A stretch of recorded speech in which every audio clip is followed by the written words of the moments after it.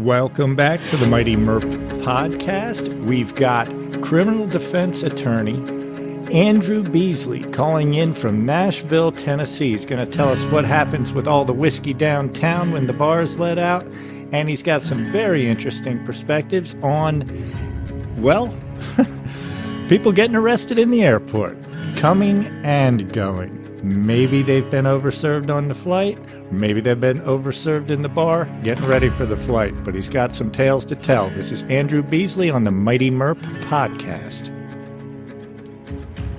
Welcome back to the Mighty Merp podcast. I'm excited today to be talking to Andrew Beasley, a criminal defense attorney out of Nashville, Tennessee.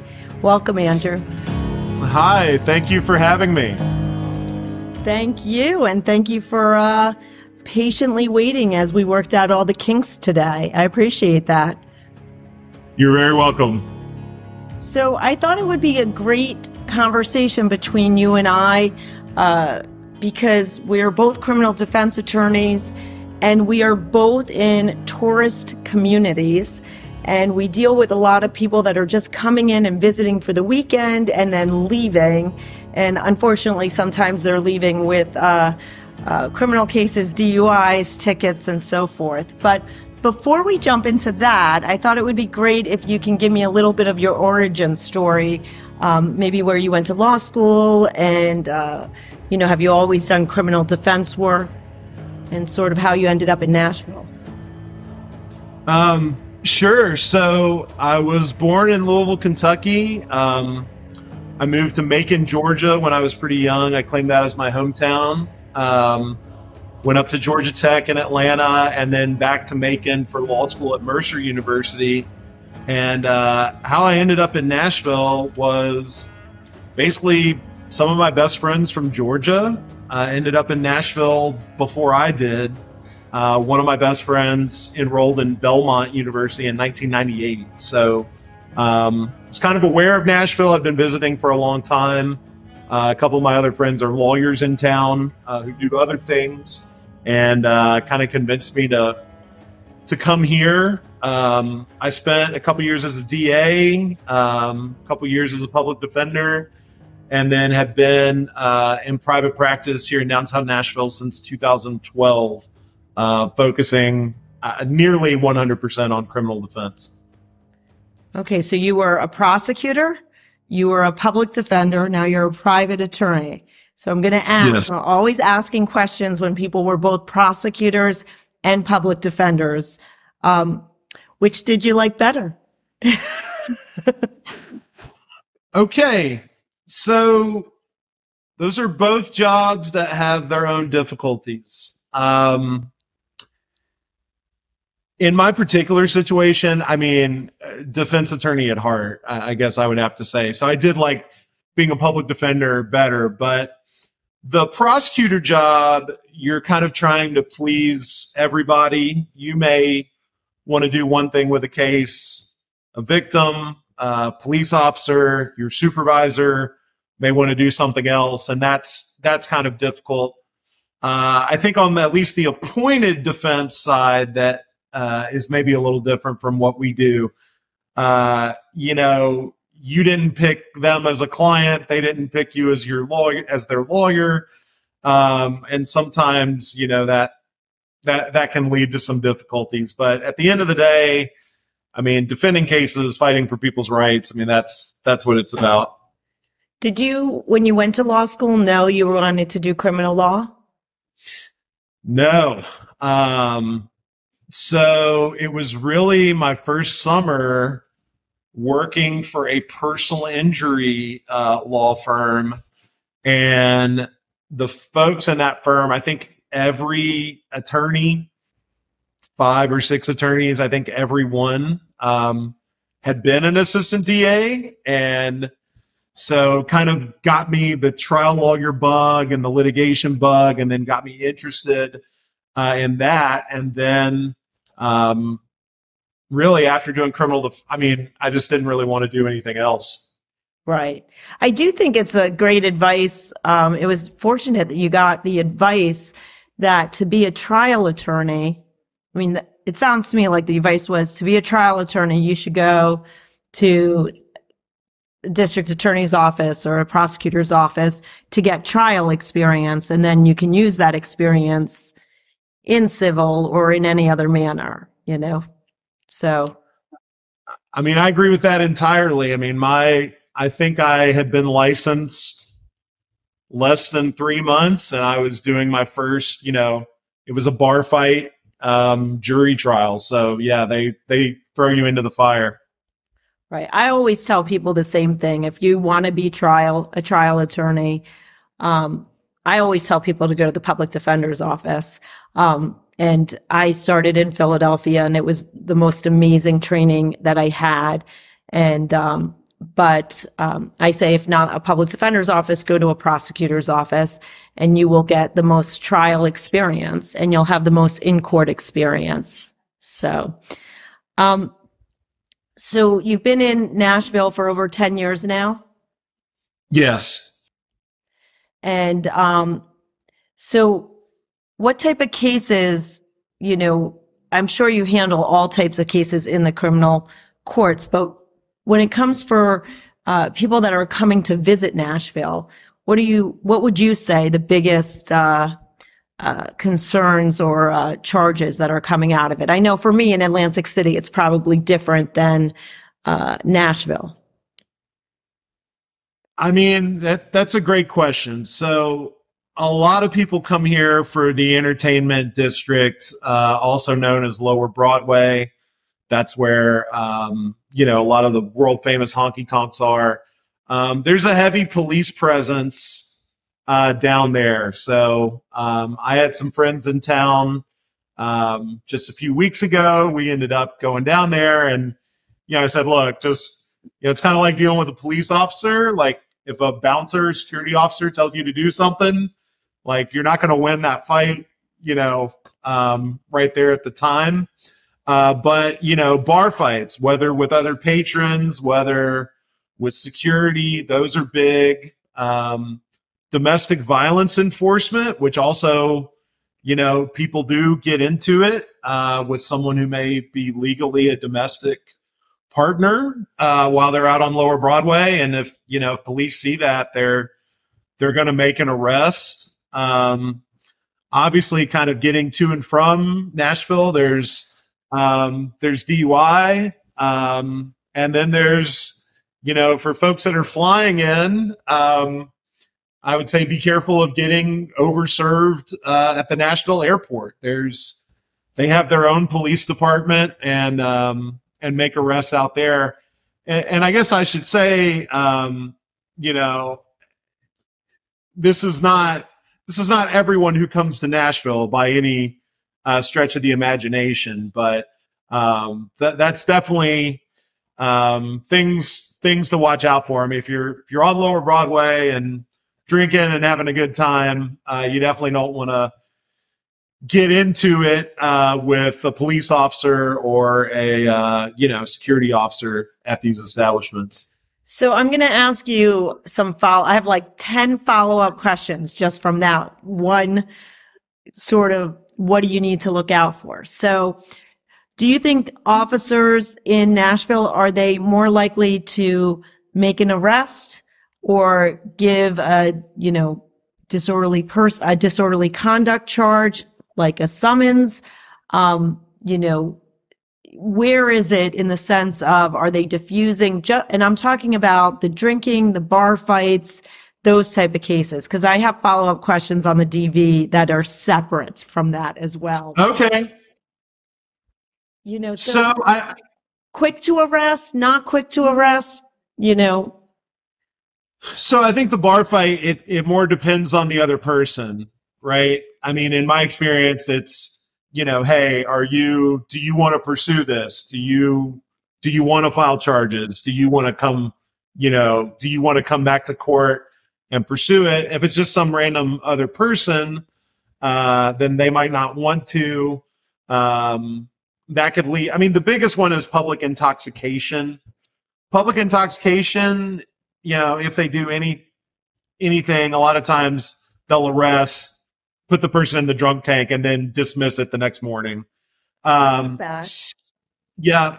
So you probably already know domestic is completely different, but as far as the standard bar fight, it kind of depends on what the other person wants to do, and that's why I say, especially security officers, they're here. They may have other liability reasons for wanting to pursue a criminal charge, so they will often prosecute these that will lead to a case. But I think no, I think there's some judgment involved. Sorry, Andrew. Are they misdemeanors there? Is it a misdemeanor? The simple assaults or the fights that you're talking about, are they misdemeanors in? Oh yeah, absolutely. Tennessee doesn't distinguish between assault and battery, so it all falls under assault. But yes, unless there's the enhancement, a deadly weapon involved or something like that, these are mostly misdemeanors. Yes. So New Jersey doesn't, because we like to be complicated, we don't use the term misdemeanors at all. We use the term disorderly persons offenses. And then you also in our criminal code says disorderly persons offenses are not crimes, which sounds really good, right? You're like, it's not a crime. But then I always say to my clients, a simple assault in New Jersey is a disorderly persons offense. And in every other state, it's a misdemeanor. So something walks like a duck and talks like a duck. It's a duck, right? Yeah, I mean, and with the exception, there is a lesser assault, but yeah, I mean, it's not just a misdemeanor; it's a Class A. So Tennessee ranks them A, B, C. I mean, it's the most serious misdemeanor. Right, and so we have similar situations in Atlantic City. If there is a fight that occurs, and it's between two patrons, if neither want to charge, there's no charges normally. And even when they cross each other, they both file. And then when it gets to court, everyone invokes their fifth because nobody wants a record. If it's security at the casinos or, at one of the clubs, sometimes they want to proceed because of the other potential legal issues and civil lawsuits. I will say that in Atlantic City, not always. I mean, there's cases that are outliers, but many of those cases are resolved with a noise ordinance or some sort of lesser charge so that they're not leaving with a record. But they are leaving with the attitude that they don't want to come back to Atlantic City again after that. Well, so, I'm curious about that, whether they come back to Atlantic City for the prosecution, because that is one frustrating thing when you have a crime with a victim. And I don't know if you guys have like a victim's bill of rights of their right to come to court, but so almost always, I mean, you are right. These often do not result in a conviction. However, because there's an actual victim involved, they often do require a return court appearance, which does not make anyone happy. So it used to be a huge issue, and we do have a victim's bill of rights. So I'll say that, but we do most of our municipal court hearings, which are the disorderly persons offenses that we're talking about, not any assaults with a weapon or any serious matters, but disorderly persons offenses. Most of the courts in New Jersey are handled via Zoom now. And that was started as a result of the pandemic. And there are cases that end up in person if they go to trial, DUI pleas. Domestic violence cases are supposed to be in person. There are exceptions for hardships. But yes, and I assume Nashville is getting more tourists that are coming from all over the country. I feel like many of our tourists are East Coast tourists, if that makes sense. Yes. I mean, I guess I would call us the Vegas of the East, although you might take issue with that, of being the Vegas of the East, but yeah, I mean, Yes. But I think that it's different. People are coming to Atlantic City versus Nashville for a very different experience. So what's the protocol with domestic violence cases? And I always like to explain that domestic violence, we always think of domestic violence, or lay people think of domestic violence as, one person literally beating or assaulting another person.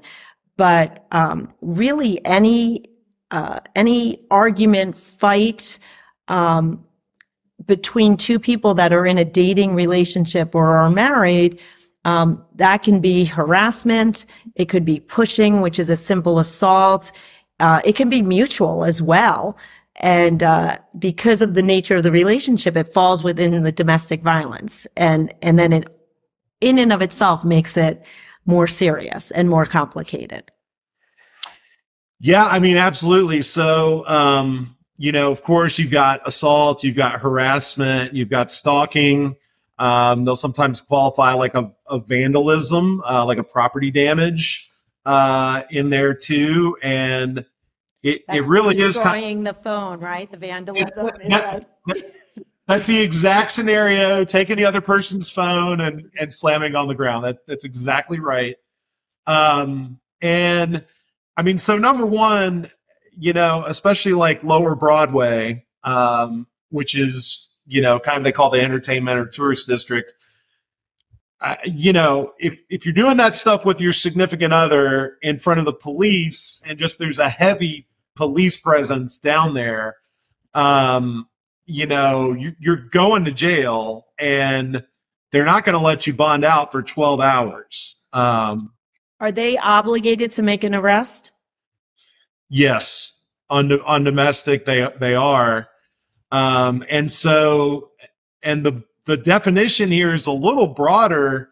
I mean, yes, you got sexual or dating relationship, but anyone you've ever had a sexual or dating relationship, related to by blood or marriage, or even roommates. So people don't. You're right. I think people's perception of what is domestic violence, it can be a lot broader than the typical domestic violence of what people think of. But no, you're getting arrested, you're going to jail for 12 hours.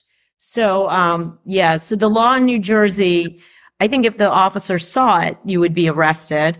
But if the officers saw any injuries on the person, so if I say my spouse or partner assaulted me or hit me and I had a scratch or a bruise, and even if I said I don't want the person arrested, once they see the bruise or injury, they are obligated under law to make an arrest. So I can tell already. I was going to ask you this. You said 12 hours before they can bail out. In New Jersey, we don't have bail anymore. Oh, wow. And so if it's a domestic violence case and it's placed on a warrant, you're going to be held at least 24 hours. And then the state can move to make a motion to detain you. And if you're detained until the case is resolved. Wow. It could be 6 months. It could be a year. It could be no bail in New Jersey. Wow. So truth be told, that for cases that are disorderly persons, which most people say misdemeanors in other states that aren't serious, the no bail system really does work well. But in domestic violence cases, we put those cases on warrants so that you can put conditions on the person, such as no contact, no communication, there might be checking in. And if you're not released, you can end up being detained for a long period of time while the case is being resolved. Doesn't matter if you're a tourist or not. Yeah, I guess that's kind of the bad side of the no bail system. That if they find you're a threat, you'll be in there a while. Nashville's kind of answer to that is that we have pretrial release, at least within Nashville, Davidson County, which is consolidated government. So there are often, for what you're saying, the lower charges, the less serious charges, the lower bond amounts, they will basically release them to pretrial, in lieu of posting a cash bond. Oh, it sounds like a hybrid of what we have. Yes. Right. I mean, our criminal justice reform says that you could still use bail. You could still put a price on somebody's release, but it's frowned upon, and it was implemented in 2017. And I only do criminal law, domestic violence cases, and I've never seen it occur in the 6 years that it's been, the law in New Jersey. But it is always interesting because people always say, wait, you don't have bail in New Jersey? Anyone coming into New Jersey and people in New Jersey, when they get arrested, they're like, well, can we pay bail? And I have to explain, no, we don't have bail in New Jersey. So what about DUIs and those type of cases? So there again, there's definitely going to be more enforcement downtown. And we went through, during COVID, there were very few random traffic stops and very few DUI arrests in Nashville. I would definitely say that is back with a passion. I mean, DUI enforcement is back in a big way. And again, with downtown, because of the police presence, I think you're more likely, if you bump into a barrier or you forget to turn on your headlights because downtown is so well lit, or, now it's starting to get a little colder, you're sitting in your car with the heater running, I think there's a higher chance to have that kind of interaction, in downtown, just because the enforcement's so high. Are DUIs criminal, or are they traffic, or are they, in New Jersey, they're traffic tickets with quasi-criminal ramifications, but it doesn't show up on a criminal record. It shows up on your driving record. Is it criminal in Tennessee? I know in Pennsylvania it's criminal, and in most states it ends up on your criminal record. Yes, for sure it is criminal. It's a Class A misdemeanor. Our standard first offense DUI. It's the most serious, misdemeanor that we have, and it really has teeth. There's a 48-hour jail minimum. There's a 1-year driver's license suspension minimum. But more than that, it prevents you from ever qualifying for the first offender diversion program again. And it, at least as of right now, is an excluded expungable offense. So yes, I mean, I would say that's something that Tennessee is pretty tough on. So is the 48 hours in jail mandatory? In New Jersey, you can do an ID, intoxicated driver resource, course for 48 hours, 2 days. Is that how it is in Tennessee? So, it really depends on the county. So there've been some neighboring counties that I also practice in, that have been doing that for a while. Nashville, Davidson County kind of resisted it. Then they allowed it. And I just heard from a DA actually last week that they're gonna now disallow it again. So I would say that's a real gray area, for what qualifies as detention. But no, I mean, as of Nashville has been allowing it, but I don't know what the status is going to be when this airs. Well, I think it's fair to say you shouldn't drink and drive, and don't drink and drive in Tennessee, because you're going to possibly go to jail for 48 hours. We also, because it's traffic, you can't expunge it from your driving record. And your driving record, this is like a public service announcement for everyone. In New Jersey, every ticket that you ever get for your entire life remains on your driving abstract. It doesn't matter if it's 10 years. I mean, so people are going to say, well, the points get removed. And I would say, yes, points can get removed and you can have the points removed. But when you get a full abstract, it's always there from the time you're 17 to however old you are, that moment, every ticket, a full driver's abstract will have that. And so, there's no diversionary program for DUIs in our state either because they're traffic offenses and you can't negotiate them either. So, but the good news is for your first one, you're not going to jail. That is very good news. Unless, of course, there's other issues. I'm just talking about the standard run. The regular first offense. That's right. Yeah. So let me ask you, you talked about the airport. Explain to me about, it is the Nashville airport, right? Yeah.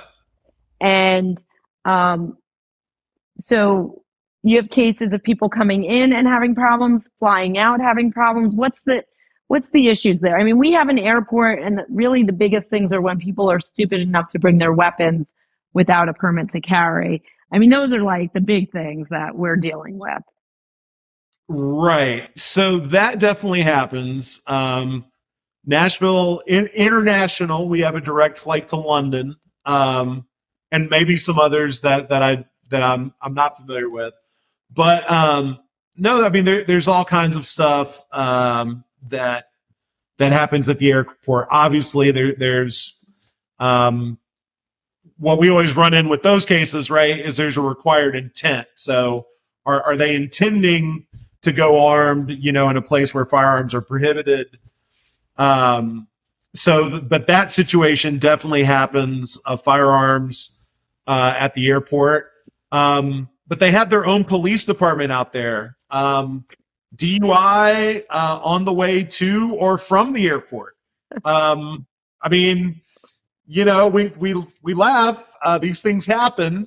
But on the ground, so I mean, you don't want to get too overserved in downtown Nashville and then, take your rental back to the airport. You don't want to get too overserved on the airplane and then, rent a car or pick up your car and get pulled over that way. Not so many fights at the airport. I'll also say luggage. We can talk about whether there's a misunderstanding or not, but grabbing other people's luggage. I mean, I think they try to investigate to have some basis for that. I don't know. Theft of luggage. Yes. Yeah. So that reminds me of theft of wallets or vouchers. Usually they're left. A wallet is found on the floor. A voucher for one of the casinos is dropped and somebody picks it up and they don't return it right away, and then the issue is, were they planning on returning it? Were they not? And they're charged with third degree charges, which are felony charges in New Jersey. And the person's like, I went up to my room, but I was going to return the wallet. I just didn't do it yet. I'm like, So. Well, I mean, right. So there's usually kind of two sides to those, but they do get prosecuted. And I haven't had to look at it in a while, but even stuff that happens like on the plane. So once that door closes, generally that kicks in federal jurisdiction. But sometimes the Nashville Airport Police will try to make an arrest for that. So there's all kinds of issues. I mean, I think in general, for people coming in, again, don't don't drink and drive. Don't walk out even if somebody's luggage looks abandoned. Don't wheel it out of the airport. Sounds like you're saying don't do stupid shit, right? That may be what I'm saying, yes. But I never realized there would be as much stuff going on at the airport as there is, but there is. Yeah. So when we have the casinos, which is a whole nother bag of type of cases, I've been getting a lot of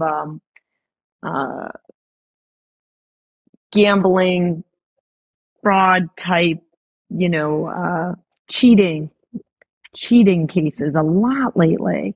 And it is a nominal amount. I have a client today and it was, putting $25 bets down too late in the blackjack dealing. And I was thinking, really? So if I can gamble where we are. If I can ask, I mean, no, you're right. Like, and I sometimes have to tell people that. I mean, if we're going to start arresting everyone who, drinks and has a good time downtown, then, Nashville might as well just not exist anymore. But, in that situation, if I can ask, do they charge that as theft, as fraud, or, because that's a gray area. That's a gray area too. We have a cheating statute. Okay, that makes sense. So, and although we have local prosecutors, anything on the casino floors is handled by the Attorney General's office, which, so we have cheating statutes, and sometimes it's theft as well. It's under the theft statute and not the cheating. So, but yes, yeah. I say Atlantic City, we have, we're the only county. Atlantic County is the only county that deals with underage gambling. And every so often there's like attorneys that are outside Atlantic Cape May area, which is our area. And they're coming from North Jersey or Central Jersey, and they're like, it's an underage gambling.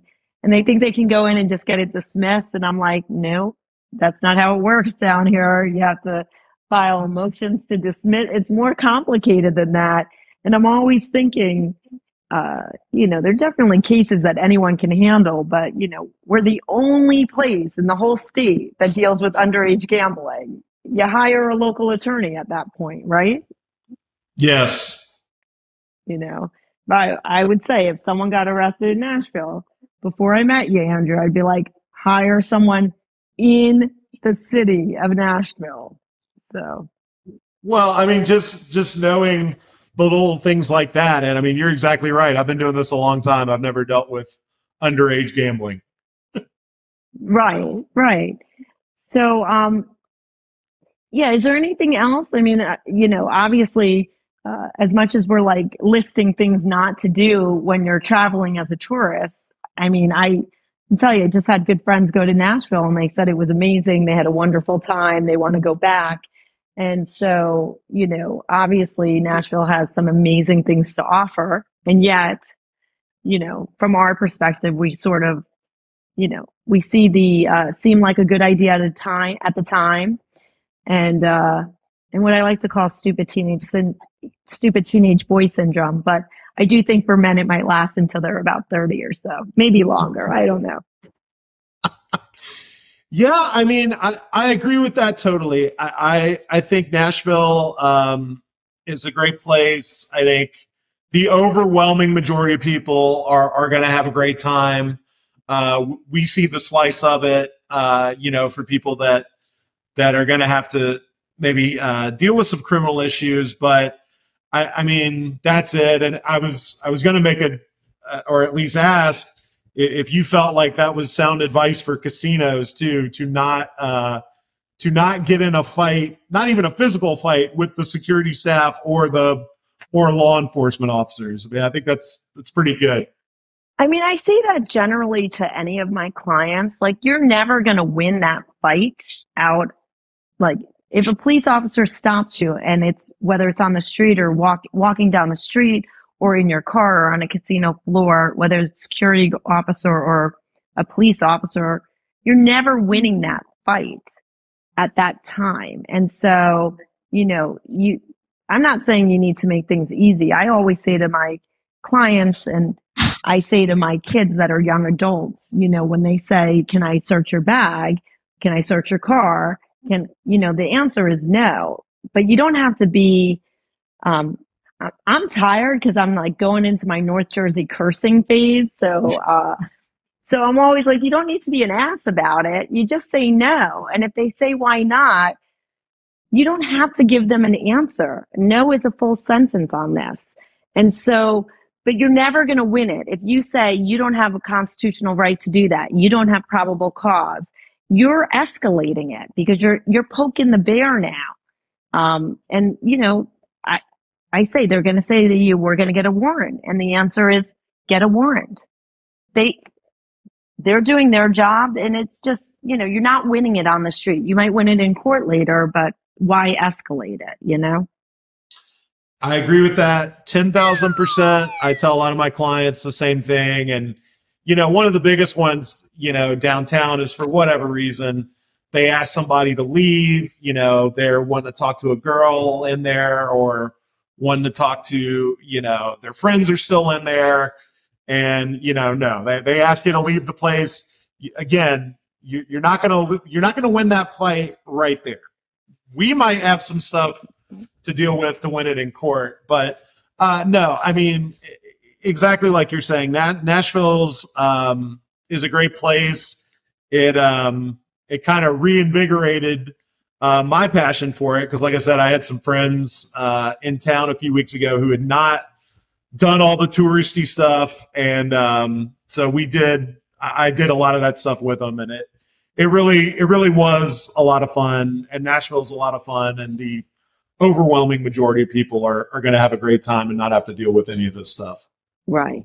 I always say also, when my new clients call me that were tourists, they were here and then they had this experience, I always say, like, we don't need to arrest all of the tourists when they do stupid things. Sometimes the officers, the security can just try to redirect or ask them to leave because they're not going to come back. And when they have to call me and they say, well, I was visiting and this is what happened, they're never coming back and they're never going to have their friends come back, and so right. It's not really great for a tourist town to, there has to be that balance of safety and, and also not arrest everyone. I agree with that entirely. So let me ask you a few follow up or ending questions. Okay. How long have you been practicing law? 2000, September of 2008. So over 15 years now. There you go. Do you still like practicing law? Yes, I do. I love being in court. I love defending people in court. Absolutely. Yeah, I mean, I still love it too, but I think it's because I like what I do. It's never boring. I mean, it's never boring what we do. I heard you say that on one of your other episodes, and it could not be more true. And then, I mean, I don't know how you feel about the other folks that work at your firm, but I mean, I think, obviously we share confidentiality within the firm, but I think, I think everybody who's worked with me feels that way as well. Right. And so I'm going to ask you the final, always the end of the podcast that we're trying to do is, do you have a crazy court story? I'm sure you have hundreds, but do you have a crazy court story that is worth sharing? Oh my God. I'm trying to think back to prosecutor cases because then I'm, am not tied by the privilege. I mean, really, we referenced it earlier. That bar fight case was the first case I ever tried, like 3 months into being a lawyer. and it was real convoluted, right? There was drinking involved, and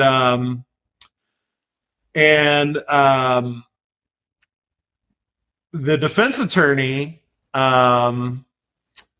asked me, I think we had charged it as like an aggravated, and the defense attorney asked me if I would, he's like, well, hey, I had sent over the medical records during discovery, right? I was trying to prove the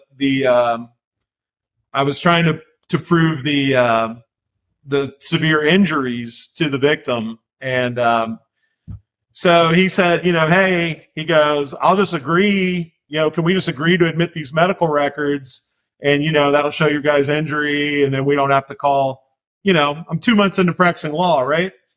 So about 300 pages worth of medicals. Of course, I should have flipped to the tox and seen the astronomical levels of cocaine that were in the alleged victim's blood. So that was a lesson that I learned very early. When the other side wants you to agree to just admit something, you usually shouldn't do that. But that was a crazy case, and then basically as soon as the jury went back, my supervisor had said, Andrew, this was a stinker. We gave it to you because you've been a lawyer for 2 months. So, Right. and they came back not guilty, which was probably the right result in that circumstance. So I would say that kind of set the tone, and it's been a wild ride ever since. And you never not looked at a toxicology report ever again. You know what? So I don't want to. That's what you learn. It's one of the first things I flipped to, and actually, yes, I have kind of emulated that defense attorney a couple times on my own. So yes, that's a hard lesson, but learned it early on, and glad I did. Right. No, that's a good story though. I mean, I always say we just always have these crazy criminal court cases that nobody would believe. And, but I will say that I do say to prosecutors all the time that sometimes their victims today are my clients tomorrow, and vice versa. And they need to remember that, especially we live in a very small community. So it does happen quite often that, my defendant ends up being a victim later on, and vice versa. And they just have to remember that. So I agree with that completely. And one of the other things is, they see people that come back into the system again and again and again. What I see in private practice, and you probably see as well, is, the people that have an interaction or two with the criminal justice system, and then they straighten themselves out. They may call you, hey, Mr. Beasley, I got my sobriety chip. I've been doing this. I think it's for the prosecutors, especially the career ones that have been there a long time. You can get frustrated with the people you see get arrested over and over and over, but you got to remember for every, that there's a lot of people that, just have a scare with the criminal justice system and then, never come back to it again. Right. But those are the best calls, or the follow-ups years later, when you get the thank yous, or you just bump into someone on the street and they're doing really well. And I do think most attorneys that do criminal defense work are people that want to help others, and I have had clients say to me, I had a text recently from a client. I was trying to really help him get his license, and he kept failing the driver's license test. And I was talking to him about studying and practicing online. And he said, he texted me, you seem like a really nice lady. And I said, I am a nice lady. And he said, I've just never had a lawyer help me like you're helping. And it's like, those are the cases that you're like, that's why I do this, So, well, thank you very much. I am hoping to get to Nashville soon. I have never been, but as I said, a good friend who just went and was like highly recommending and saying it was an amazing time. Hopefully, anyone listening, if you go to Nashville, you don't need Andrew Beasley's services, but now you know Andrew and you know that he can help you. So thank you for joining the Mighty Merp podcast. Thank you very much for having me. It's been a pleasure. Thank you. The best place to listen, watch, like, and subscribe is at mightymerp.com. That's mighty, MERP.com.